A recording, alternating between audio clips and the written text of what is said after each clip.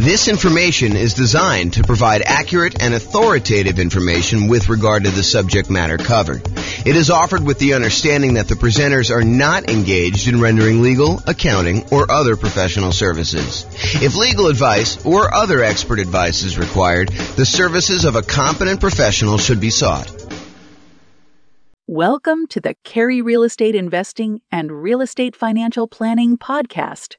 Learn all about investing in real estate in Carey, North Carolina, with a combination of real estate financial planning and modeling with numbers specific to Carey, plus syndicated, more generalized recordings of live and pre-recorded real estate investing classes, not all of them specific to Carey. Be sure to stay tuned after the podcast for a message from our sponsors. Well, good morning and welcome, everyone. I am your host, James Orr, and this is a special class. I don't know if I've taught a class on hard money and private money for real estate investors before, ever as kind of like this combined topic. And it's been a long time, I think, since I've taught a class on hard money and private money, and specifically private money. In fact, I pulled out some resources that I had from a long time ago that I'm going to share with you today, and hopefully you'll like this. So we're going to get started, go over in hard money and private money for real estate investors. So in previous classes, I'm going to try to not cover a lot of the old stuff before, but I'm going to tell you that we have entire classes on a lot of these sections, and there's one last section I think that we've got coming up as well. So the most popular financing options for real estate investors are going to be this kind of group on top, this conventional financing, which I think is like 60-something% of most of the loans that get out there. FHA, which I think is the next largest group. VA, which is the next largest group after that. I think, and that's around 10% of all loans are VA loans. Then when you got USDA and portfolio loans, and the portfolio loans are the ones you get usually when you get above 10 loan limit, and or if you're doing some more unusual things with those. So those are the kind of big group of the most common financing things that you're going to do. And we have lots of classes on those. We've got classes on low down payment, no down payment, conventional financing. I've got a whole separate class on VA financing, a whole separate class on the portfolio loans that we just did.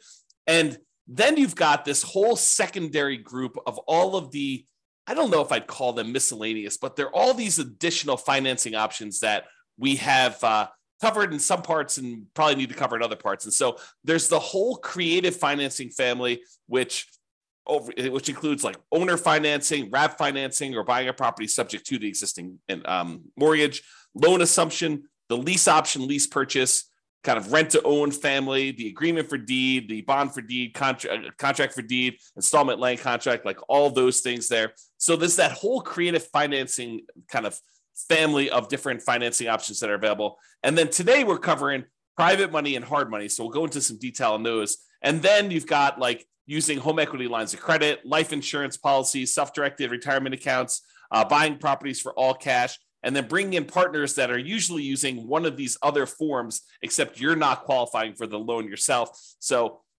I kind of wanted to include all of those as different options. And I think we've got a class coming up to cover the HELOCs, life insurance, self-directed retirement accounts, cash, and partners ones, kind of like a miscellaneous class to cover those last ones.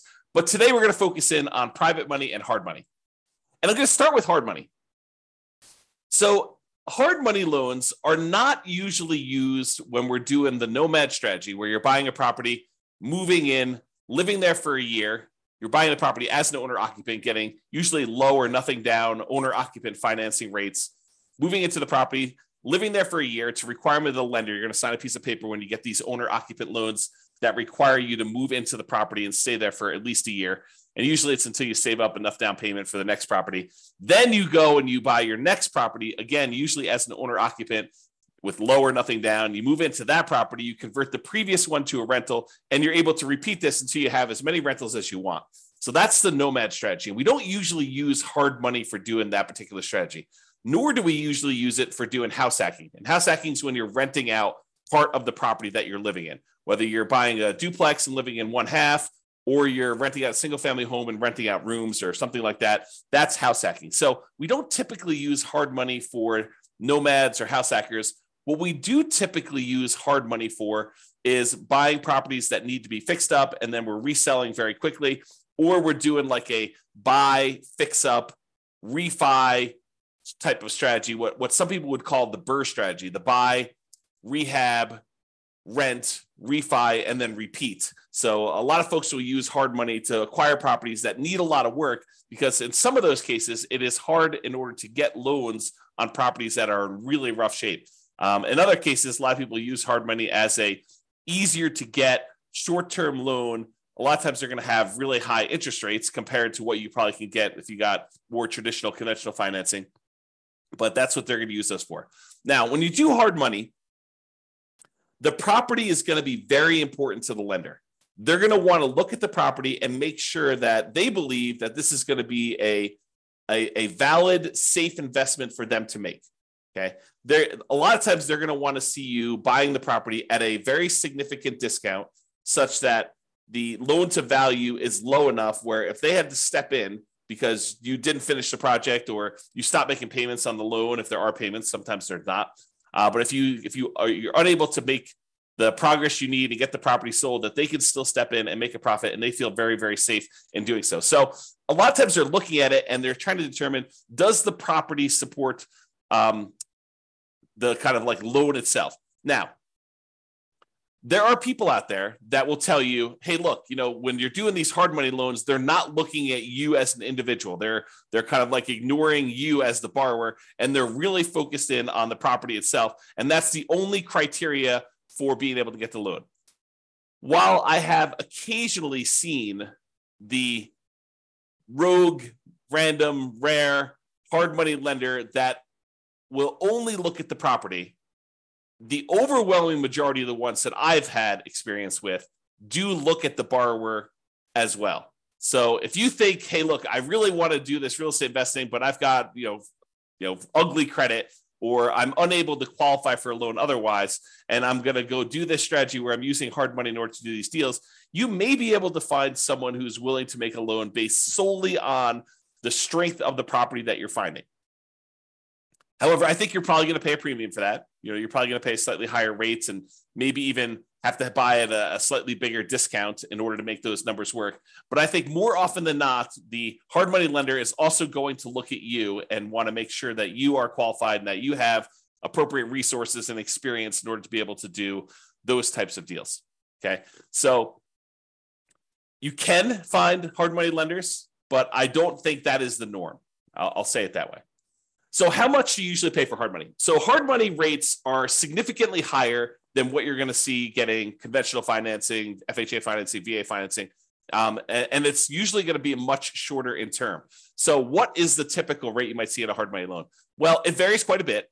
And it varies a little bit based on deal flow in that marketplace and how competitive that marketplace is. So you will see a wide range. I think 10 to 15% is what we've been seeing for a while. Is it very possible with the rise in interest rates that these rates are going to be a little bit higher? Sure, absolutely. Could you find a hard money lender who has a slightly lower rate than that? Sure, I think that you could probably find one, especially if you're doing a bunch of deals and you're able to negotiate some really good terms with that particular lender. Also, I point out that hard money lenders are in the business of loaning money. We're going to talk about private money here in a second, where private money people are people that are not usually in the business of making loans against real estate. Hard money lenders are in the business of making loans against real estate, and so they oftentimes have programs to do this. You may find someone who is either really flexible and likes to wheel and deal and structure their own terms on every deal independently, or someone who's brand new and doesn't have the full details of their own kind of like hard money loan programs all fleshed out, and they're willing to be flexible on how we structure it or how you structure it with them. But most of the time, hard money lenders are going to have static programs in place that are like, hey, here's our hard money loan program. Here's the property requirements. Here's the personal requirements for you to do it. And here are the rates for doing it. And a lot of times they'll have rates for, if you've done your first X number of deals with them, or if you've done more than X number of deals with them, sometimes they'll start giving you discounts on doing those. So a lot of times the rates for hard money are going to be in that, 10 to 15%, not unusual to see 16, 17, 18, definitely seen those before. And in addition to the fee of the rate of the loan, they're typically going to charge you points. And a point is a percent of the loan amount that you're borrowing. So if you're going and you're getting $100,000 loan and they're charging you 2 points, then they're charging you $2,000 in addition to the interest on the loan in order to be able to get that loan. And I don't think it's unusual to see, 2, 3, 4 points on those. There are some hard money lender companies out there that they are going and raising money from people in the general public, and the people are the actual funders of the loan. That's where the money is coming from. But the person out there seeking the kind of investors to put in the money for the loans, and then the real estate investors who are buying the properties and they're putting them together, sometimes they will collect the points on the loan. It's a relatively common way to set this up, although not the only way to set this up. But a lot of times they'll say, hey, look, the 15% interest that we're charging you for the loan, the background investor who actually has the money is the one coming in and giving us the money, and they're getting paid the 15%. And then the 3 points or the 4 points or the 5 points or whatever, that is what I'm paid for going out there and putting you two together and coordinating this and overseeing it and managing the process. So that is a common way that we sometimes see hard money lenders set up doing that. Now, these rates can change over time. So you may go out there and be finding 12% today or 15% today or 17% today. And you may find that over time that these rates can vary up and down depending on supply and demand in your marketplace. Hard money loans are often shorter term loans. They're typically not going to be a 30-year fixed rate financing type of situation. Although I've seen some hard money lenders offer like a longer term, sometimes like 2 or 5 year program where they're using hard money loans in order to fund sort of like a shorter term, midterm, I guess it's more of a midterm rental property where you're able to acquire the property, rent it out for a year or two, let things kind of settle in season, and then you're able to kind of replace that loan with some type of longer term financing. But the overwhelming majority of the hard money loans, especially ones that people are using for fix and flips or doing the BRRRR strategy, are going to be in this 3 to 12 month range. And for those of you that are doing the BRRRR strategy, my understanding is that the exit financing requirements have changed recently. And now they are requiring that you actually season the property for a full year. So you'll need to have this hard money loan in place for 12 months to be able to get your kind of like 30-year fixed rate financing on the way out in most cases, unless you're getting creative and using some type of unusual portfolio financing where they're not requiring that in the midterm. Okay, so a lot of times they're going to be shorter term loans, like 3 months on the really short side. 6 months is really common from what I've seen. And I don't think it's unusual to have 12 months. Some of them will structure these things. So they'll be like, hey, look, it's 6 months. It's 15% and 2 points in order to get the loan for the first 6 months. After that, if you want to extend for another 6 months, it's another point or two. And, the interest rate's still the same for that. And so they may structure it where you have to pay additional points in order to extend your loan for an additional term. So be careful when you're planning this and understand, especially if you're brand new and you don't really have a good understanding of the timeline for how long it's going to take for you to get your property fixed up, on the market, marketed, sold, and closed, because sometimes those things are independent, different time periods for a lot of those. And some people don't estimate that time correctly. They think, I'll get this on the market, I'll get a contract within 30 days, and I'll be closed within 30 more days. And so they can only give themselves 60 days to get the property marketed and sold. And that's not always the case. I'll say that way. So maximum loan to value, this can vary quite a bit depending on which hard money lender you're using. One you hear pretty commonly is 70% of the after repaired value. So if you think about what the property is going to be worth once you fix everything up, a lot of times they will set their loan amount, the maximum amount that they're willing to loan you on that property using a hard money loan, at some percentage of what the property will be worth after you fix it up. Not necessarily of what the purchase price is going to be now. So if you're able to purchase the property for less than that 70% of what it's going to be worth when it's repaired, a lot of times hard money loans can be nothing down, where you're able to acquire the entire property with no down payment because you're buying it at such a big discount that you're able to acquire it below 70% of the loan to after repaired value, as an example. Now, this isn't set in stone, so it's not like every single hard money loan is always going to be 70%. I've definitely seen ones lower than this. 65% is another pretty common one. I've also seen, especially in really hot, fastly appreciating markets, where some hard money lenders have gone as high as, I've seen 80%. It's possible they had even more than that at different times, but realize that these maximum loan to values do vary. They can be negotiable, although if you are relatively new and you've never done one before, your negotiating strength is relatively weak. unless you just happen to find, the right guy who's kind of willing to do that, to kind of negotiate with you. I'm going to put myself on mute and wipe my nose. 1 second.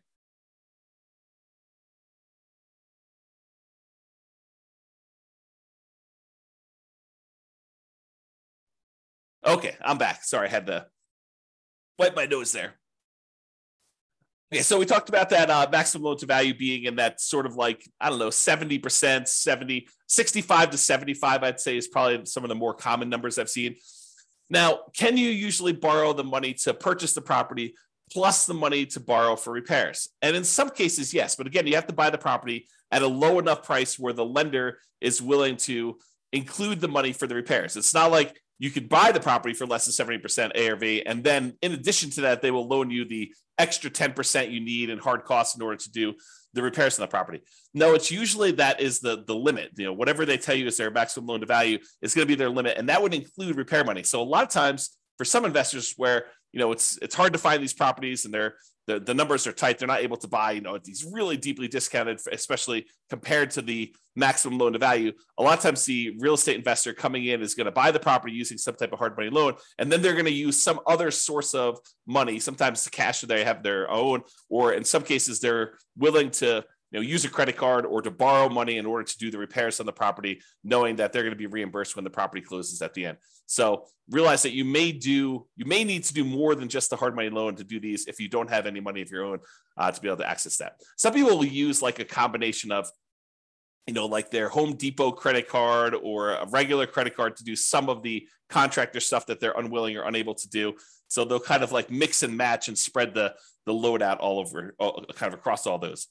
However, if the hard money lender is going to loan you money to do some of the repairs, most of the time they're going to escrow the money for repairs. So it's not like you're going to buy the property and you're able to buy it at a big enough discount where they're also able to finance the repairs, and the repairs are, let's say, $15,000. It's not like the hard money lender, in most cases, some of them may, but in most cases, they're not going to just give you an extra $15,000 at closing that you're going to be able to just sort of have and use for living expenses or whatever. No, they're going to actually say to you, okay, here you go. We gave you the money to buy the property. Now go ahead and do this amount of work in stage one, and then we're going to review that work was done, and we will release the money to pay for the work that was done. So they'll kind of do it in stages, make sure that you got the work done. Then they will release the money for you to pay your contractors and buy your supplies and stuff. And then they'll say, okay, now do stage 2 work, and they'll have all that done. And sometimes there's a stage 3, or sometimes there's not. Basically you have to escrow the money. They set it aside in a special account for you, and they hold on to it until you need that money, until you've proven that the work is done, and they can release that money for you. So realize that's a pretty common thing when you're doing these hard money loans for doing the buy, fix up, fix and flip, or doing some type of buy, rehab, rent, refi, and repeat sort of strategy, the BRRRR strategy. Okay. Let's see here. I think right now we are seeing, and this is very market dependent, but typically we're seeing more money than deals right now. There's more money on the sidelines where they're looking for higher rates of return than there are deals to fund. And so that typically puts downward pressure on interest rates and loans and stuff like that. Again, this is very market specific. I'm sure in some markets there are more deals than there are money out there. And with the rise in interest rates and the alternative things that people can invest in and get a good return on their money, maybe there is less money seeking these hard money loan situations than there was in the past. So realize that could change over time as well. Now, another thing about hard money loans is that sometimes they could be used in conjunction with other financing. So for example, let's say you're putting out, marketing in order to find deals, and you find a seller who owns their property free and clear. They don't have a mortgage on their property at all. And you manage to negotiate with them, and you guys come to an agreement that if you put 15% down, they will actually owner finance the remaining balance. So one thing you could do is you could come in, you'd have to negotiate this, of course, but you could come in with a hard money loan, put 20% loan to value, first position, hard money loan on the property at whatever it is, 15% and 2 points, where then you're able to get 15% that you're going to give to the seller as the money that they require down in order to do the owner financing type situation. And then you've actually pulled out 5% in this example as cash that you can use to hold the property, make monthly payments while you're getting it occupied, do any fix up that is required in order to get the property where it needs to be, do some marketing, maybe even pull out, in some rare cases, a little bit of your profit when you acquire the property to kind of fund your marketing, to reimburse you for the marketing you paid in order to get the deal done. So you can use hard money loans as a way to put down payments in conjunction with maybe some other type of creative financing. Now, are you going to be able to do what I just described if you're trying to do like conventional financing or FHA financing or VA financing or USDA financing? The answer is absolutely not. So the only way you're able to structure this, where you're able to use a hard money loan in first position and have the seller be in second position, is with some of these creative financing deals like owner financing, or probably not even if you're doing subject to, although I guess you could get creative and structure these with subject to or wrap financing, but they're a little bit less obvious to do. So these are not going to be conventional financing combined with hard money loans in order to be able to do those. They're typically going to be some type of hard money loan in conjunction with some type of owner financing, where the owner is going into second position, because usually the hard money lender is not willing to go into second position. You may be able to find a rogue hard money lender who's willing to go into second position as long as you're at a low enough loan to value and they understand the risk that they're kind of going in, and they may charge you a much higher rate for doing that and higher points. But most of the time, the hard money lender wants to be in that first position when you're doing those loans. Okay, I'm going to talk very briefly about kind of a side note related to hard money loans. And Terry says a lot of hard money lenders don't allow a second position lead. Yep, I think that is true, Terry. If the loan to value is low enough, though, there are some hard money lenders who would absolutely be willing to be in first position with a very low balance loan. For example, you have a $200,000 property and you want to borrow $40,000 on that thing, and you want to use a hard money loan to do that, and the seller is in second position. I think a lot of hard money lenders would allow you to do that. Again, it's negotiated. Not everyone is going to do it exactly like that, but you're right. There are some that will not allow a second position, especially if it's a high second position. Like you're borrowing 70% loan to value and they have you put a 30% second there on there for the rest of the money. That's probably not going to fly. Okay, so let's go off on this side note. So on the side note about real estate investors, some real estate investors, I'll say, and it's more than just like onesie twosie. I think there's a good percentage of folks. Some real estate investors aspire to eventually be hard money lenders. They think to themselves, "Hey, look, eventually I want to get to the point where I've got a bunch of rental properties, but I've also have a lot of cash on hand, and being able to take the money I have and use that to make hard money loans and get 10, 11, 12, 13, 14, 15% return on my money." That seems like an attractive proposition for people. And I think a lot of them believe, and I think this is an incorrect belief, and I'll explain why here in a second. They incorrectly believe that, if I've got $1 million and I'm getting 12% on my money, then I'm getting $120,000 a year that I can live on if I'm getting 12% of my money and I'm doing hard money loans. What they fail to realize is a couple things. Number one is the utilization factor. If you think about the money that a hard money lender has, the full $1 million is probably not going to be completely deployed and invested at the same time all the time.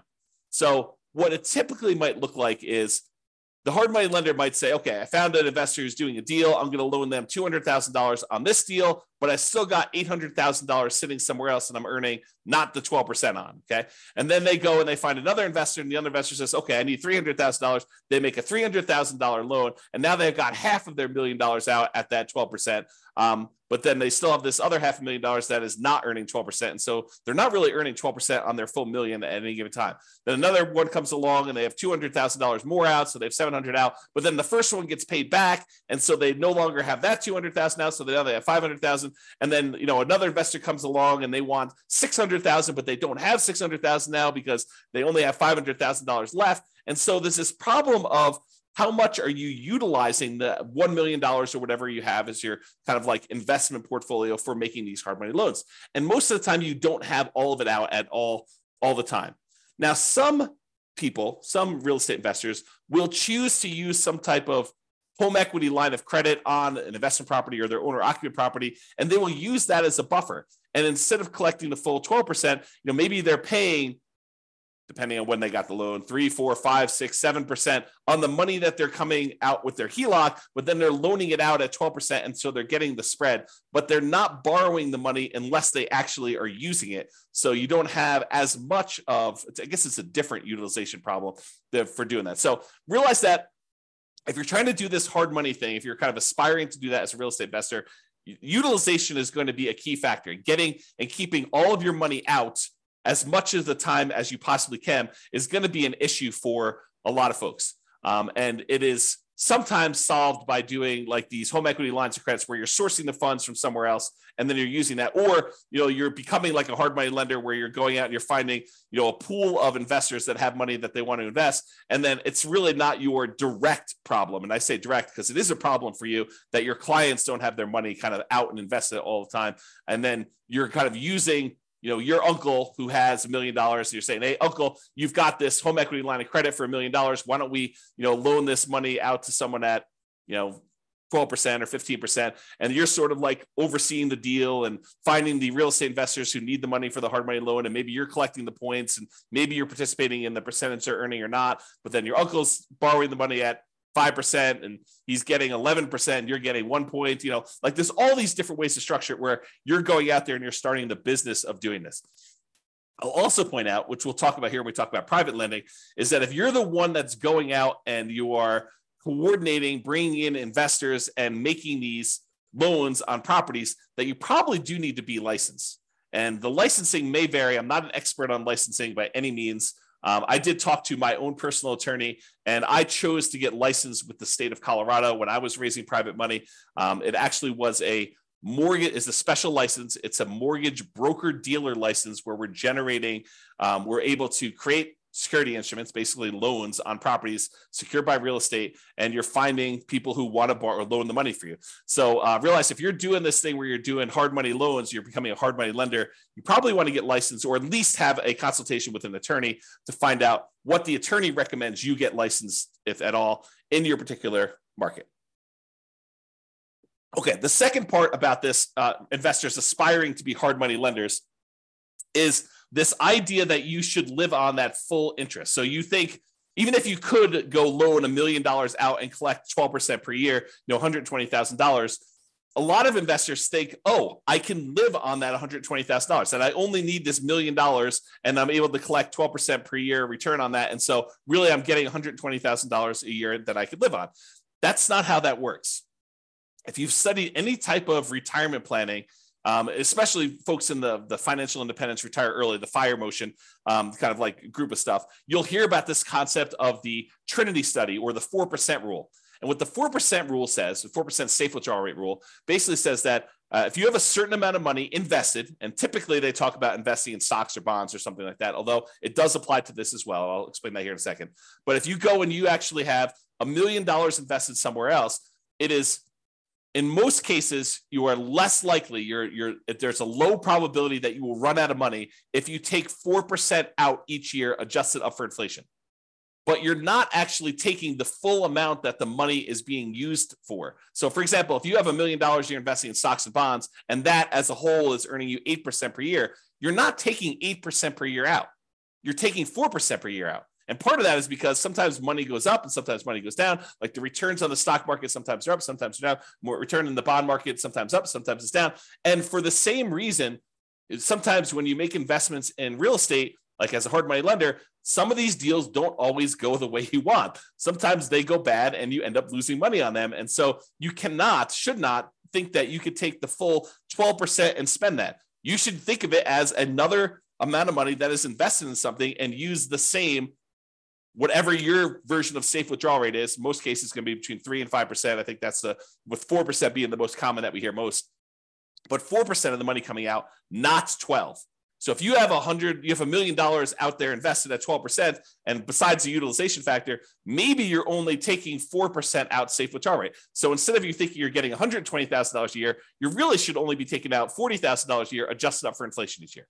That's the difference. And that's, I think, what a lot of folks who initially aspire to being a hard money lender don't necessarily realize. Okay. All right. With that being said, that is pretty much hard money. For those that are on that have questions about hard money, you're welcome to queue those up. I will cover them after I cover private financing. At least I will try to do it. I'm going to cover private financing, and then if you have any questions about that, please queue those up, and I'll usually handle those at the end as well. Okay, so now let's talk about private financing. We've talked about hard money lenders. Hard money lenders are people who are in the business of making loans against real estate.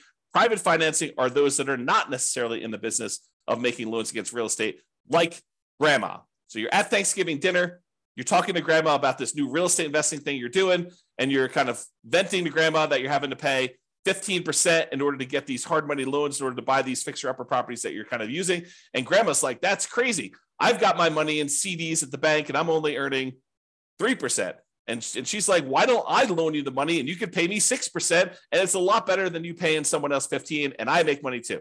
And you're like, grandma, that sounds like a great plan. I'll go ahead and use you in order to do my loans on the future property. And I don't have to go use this hard money lender anymore. And it's cheaper for me and it's better for you. Okay. So that's the idea behind private financing. We don't typically use these for nomads or house hackers. If you're doing that nomad strategy or the house hacking strategy, most of the time, you're going to want to get these 30-year fixed rate, long-term financing loans from the bank to do this. You could use private financing, but most of the time we're getting a bank to loan us money at these really great interest rates to do that. So not typically used for nomads or house hackers. It typically is, excuse me, let me clear my throat 1 second. I'll mute myself again. Okay, I'm back.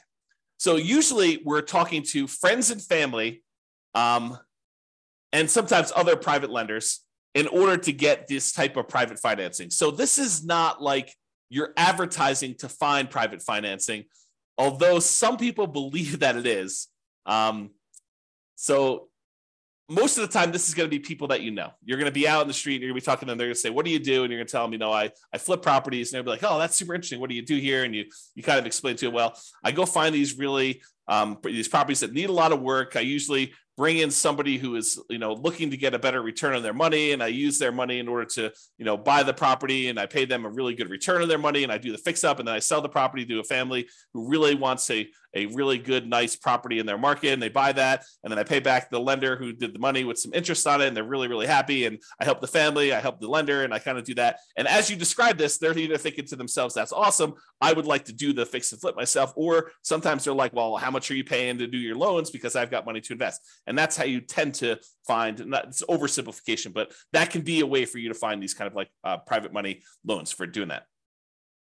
Private money financing typically is more flexible than banks and can be much faster to close. Imagine someone's got $1 million sitting on the sideline and they want to get it out there and invested, and you've got a deal and you need to close in 3 days. Well, it's a matter of them being able to go down to the bank, get the money in order to be able to have you wired to the title company in order to close on it. So it's faster to do these a lot of times.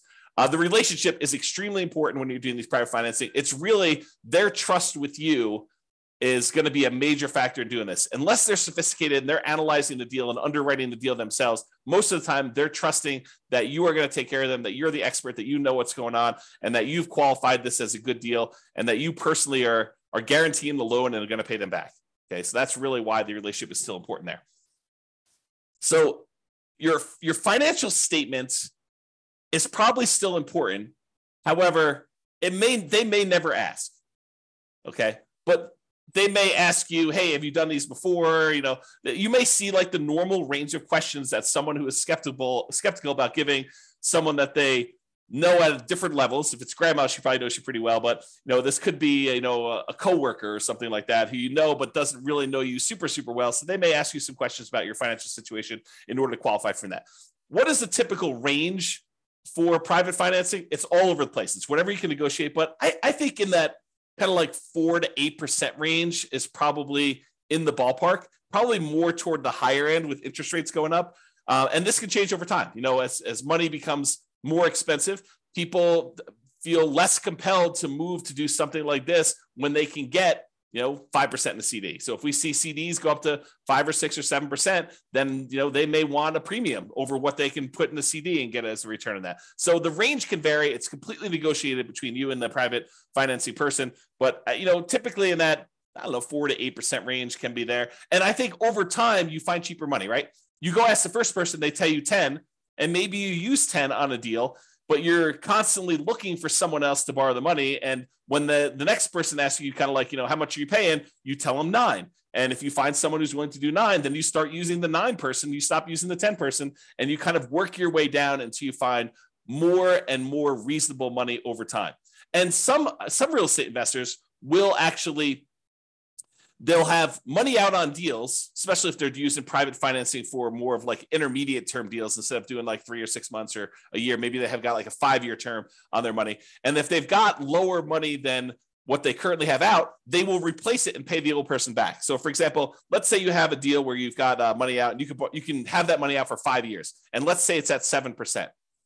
But then you're talking to someone else and you're telling them, okay, we're probably loading in the 6.5% or 6% range if we're doing these hard money loans, or the private money loans rather, for the next 5 years. And they're like, well, I've got, $500,000 I'd like to place right away. And you're like, okay, well, I can replace you. I can replace someone who've got a little higher financing. Are you okay with that? And you kind of work it out between all of them. And you replace the higher 7% ones with now 6.5% or 6% money. And you're able to kind of like do that. Now, the other thing you could do, this is like part of the negotiation strategy if you decide this is a way you'd like to operate, but you could tell people, look, I've got, $500,000 out right now at 6%. If you want me to place your money right away, it'd have to be good enough for me to be willing to pay off that 6% one and have your money out there. They may say, well, I'd be okay with 5.5 as long as you're using it right now and you're going to keep it out there for 5 years. So you negotiate the terms of whatever you're willing to do. And then you could kind of use the existing financing you have in order to improve your position and kind of do that money there. Okay. With that being said, I want to warn you about something, and I want you to understand why this can be potentially problematic and why we're specifically talking about it with private financing. So sometimes you will go find a private financing person who is wanting to loan you money where they don't need the money right away. They don't need the return right away. They're kind of like okay with getting a really good return, but they don't necessarily need the cash flow right now. So for example, one of the more common ones is someone has a self-directed retirement account where they want to loan you the money. Whether they get paid interest monthly or they get paid their interest all in one big lump sum at the end when you pay back the entire loan, they don't care because the amount of money in their account is not actively being used as they're kind of like growing this account there. So they don't really care if you're making monthly payments. So you're really putting their investment into the deal, and their deal, the amount that you owe them, is actually increasing over time. And there may be some advantages for you to do this. I'm not going to get into deal structuring, but there may be some advantages for you to do this for improving cash flow or how you're structuring this, where this is advantageous to you, not having to make this monthly payment, at least in the short term. And so they've got, let's call it, let's say they did a smaller loan. Let's say they did a $100,000 loan on this, and they're actually allowing their interest to accrue. So at the end of the year, let's say they're getting 6%. So at the end of the year, you owe them 106. They've earned $6,000 and $100,000 that they have out. And then the next year, you owe them 6% interest on the 106. So it's 1012 plus a little bit extra for the interest on that. So really over time, their balance is growing, and that's happening there. And then eventually you decide to replace the money that you owe them with another private lender. And you go and you pay back this $100,000 original loan plus the $6,000 in interest plus the, let's call it $7,000 interest in year 2 plus the $8,000 in interest in year 3. So you're paying them back their initial investment plus the returns that they earn. And you're doing that with money that you're bringing in from the outside from another investor coming in. What does that sound like to you? It should sound like a Ponzi scheme because you're actually paying off the previous investors, their initial investment, and the return that they've earned with new money coming in from another investor. So it should sound like a Ponzi scheme to you because that's what a Ponzi scheme is, right? And then a person who's coming in, they're collecting money and they're paying out the returns and stuff by another investor coming in. So you inadvertently, without really thinking you're doing some type of Ponzi scheme, you actually came in, you said, okay, we structured this great loan. You're happy getting, the amount of money you borrowed and some interest on it. And we're allowing that interest to accrue, which is totally fine. There's nothing wrong with that in of itself. And then over time, you're like, okay, now you want to get out of this loan. And maybe it's as innocent as that, right? They call you and they're like, hey, look, I finally need this money out. And you're like, hey, no problem. I'll replace you with another one of my private lenders. And you come in and you bring in another private lender to pay off that $100,000 plus whatever they own. Now you've inadvertently kind of like formed this Ponzi scheme situation where you're paying off an old investor with a new investor and you're paying them their actual returns using that. So you got to be really, really careful that you don't structure this and get advice from an attorney to avoid this situation if it comes up for you.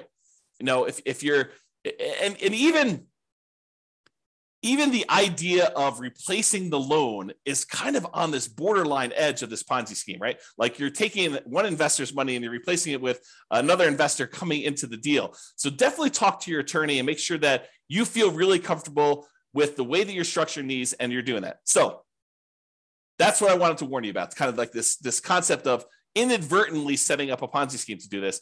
And we don't usually see it as much with commercial lenders. Maybe the commercial lenders don't care. Maybe, it probably is, now that I think about it, it probably is that the organizations that are going to come after you for doing these Ponzi schemes, they're trying to protect the public, not necessarily a commercial lender who is making these conventional FHA, VA loans where if you do a refinance there, they're like sophisticated institutional type of people that know about these loans. But someone who's a consumer on the street, they're trying to protect the consumer. It's a consumer protection law and situation in that particular case. Okay. So I wanted to cover that in case you never thought about it that way. If you decide, hey, I really want to do this real estate investing thing, and this idea of going out there and finding friends and family, people that I know, contacts that I know, and raising money in order to be able to accelerate my ability to do deals, if you're going to get really serious about that, you may decide to go out and start talking to people in a more formal process rather than just off the cuff at Thanksgiving dinner. You're like, hey, look, I want to tell you a little bit more about, what I've been doing. And, if you want to, I'll sit down and I'll walk you through exactly how this all works. And maybe you form like a little PowerPoint presentation, or maybe put together a little PDF, or maybe you decide to go talk to them about, like how your deals are structured and what the deal looks like that someone could come in and do. So eventually, if you plan on doing this more than just like a off the cuff one-time deal with Uncle Joe or grandma, and you decide you want to go out there and make this part of your business, you're probably going to you're going to want to formalize this a little bit more. So I will share with you, for the folks that are kind of like got access to the recordings and stuff, I will share with you an old PDF. I'll kind of let you glance at it really quick, but I'll share with you an old PDF that you may want to use as sort of a very rough sample starting point of what you may want to use as a baseline for creating your own private financing presentation there. Now that I've said that, and you're going to start getting more serious about raising private money and going out there and doing this repeatedly, I want to talk to you about just the tiniest bit, because I'm definitely not qualified. I'm not an attorney, but I want to talk to you a little bit about soliciting and licensing. So if you are going out and you are soliciting people to make an investment and you're creating a security instrument, you're basically creating a security. Someone gives you money and they're relying on you to get a return from that. And you're having that secured by real estate in this particular example. So you're going and creating an investment for them where you're collecting money and you're advertising. Even if it's word of mouth advertising and talking to people about it, that is still a form of advertising, even if it's not printed. But if you're going to go and do that, you need to become aware of the licensing laws required and the advertising restrictions that you have by doing this type of solicitation. So this is sort of I'm not going to teach you to go do this because I'm not an expert on it and I don't know different states' laws and stuff like that. But I will tell you, I did talk to my attorney when I was doing this more seriously. And my attorney advised me to go get the license that I was required to do, which I told you in the state of Colorado. I don't know what it is in your other states. It's a mortgage broker dealer license. That's what it was. And there were definitely restrictions on what you can and cannot say and what you can and cannot advertise in order to do this. And so realize that this is not a Wild West. You can say or do whatever you want. You got to be really careful about promising returns. You got to be really careful about letting them know about the actual risks that there are for them to invest in this stuff. This is not a riskless investment, like really nothing is, as we found out recently by putting money in the bank with FDIC insurance. This is not a riskless investment either, and they should understand what the risks are. And you probably should have written risk disclosures prepared by an attorney, and you probably should be licensed. This is the weird thing, right? Like if you're going to go do a single loan with grandma, do you need to be licensed? Maybe, probably. But this is sort of like, you speed once. Can you get in trouble for doing that? Sure. Are you likely to get in trouble for doing that, especially with grandma? Probably not. But realize that you may want to consider getting license and learning the rules and regulations for doing this. This is not like a open world where you can do whatever you want there. That's kind of what I'm pointing out there. So I will share with you that you probably should get licensed. I went and got licensed with a mortgage broker dealer license with the Division of Securities. And then they have oversight in what you do. They want to approve things. They want to review your things. They want to review your documents every once in a while. So they'll want to go and make sure that you're doing everything correct. All right. One other thing I'll point out to you. I'm going to share with you the business card I had and what I thought was a good way to do it, but you'll want to definitely check with your attorney to make sure that this is in compliance and that you're allowed to do it. So this is a really old business card back from when I was doing this. I'm, not really raising money anymore. But basically it was like a typical, I buy houses and apartments kind of thing in here. It had my contact information, my name, address, and website and stuff like that. I don't even think the website's up, so there's nothing really to go look at on there. And then on the top here, this is the back of the business card. Besides the creepy kind of shadowy, my face there and there. This was the way that I expressed to people that there were opportunities to invest is I disclose my licensed situation. So this is sort of like what I would refer to as licensed disclosure marketing is probably a good way to describe it, right? You are disclosing to someone that you are licensed and that this is a licensed activity. And by disclosing that you're licensed in a licensed activity, you imply that there's an opportunity there for some people, right? So licensing disclosure for private investors looking to earn returns from private real estate notes. So I'm giving them a notice telling them there's a licensing disclosure here. Notice. And then there's my LLC name here. The one that was the mortgage broker dealer licensing is a mortgage broker dealer licensed by the Colorado Division of Securities to create notes paying interest secured by a deed of trust on real estate for private individuals seeking those investments. And then I had my personal name is a licensed mortgage sales representative for that thing. So I just disclosed to them through my licensing disclosure that I am licensed to do this in case you had an interest to do that. So that was sort of a possible workaround for directly soliciting for these loans is that you actually advertise your licensing and that this is a licensed activity and you can kind of get people there.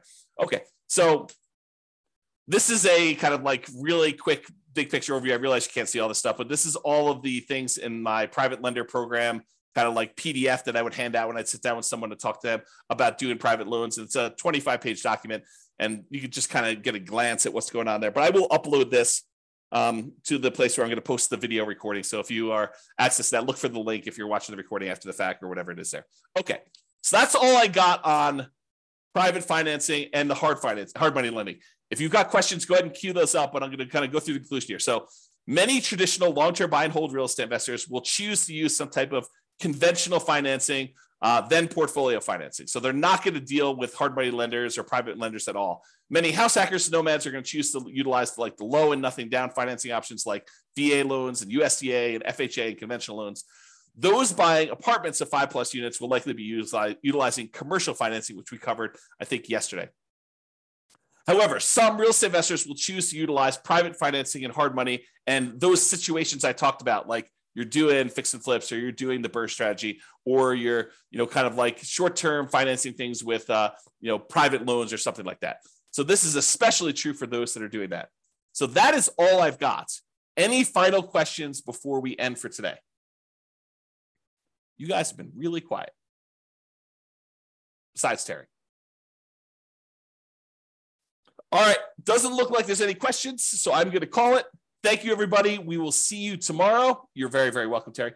See you all tomorrow. Bye-bye for now. With home prices up, mortgage interest rates up, and rents up, but not quite enough to counteract the higher prices and interest rates. Cash flow on rental properties in Cary is harder than ever. Book a call with the Real Estate Financial Planner to apply our proprietary 88 strategies to improve cash flow on your rentals. See the show notes for a link to schedule your call and improve your cash flow today. If you're a real estate agent, lender, or professional in Cary that wants to help our real estate investor listeners, consider reaching out to learn about collaboration opportunities with this podcast. We'd love to add more value to our listeners by having you assist our investors buy, sell, and finance their real estate investments. See the show notes to schedule a call to discuss collaboration opportunities.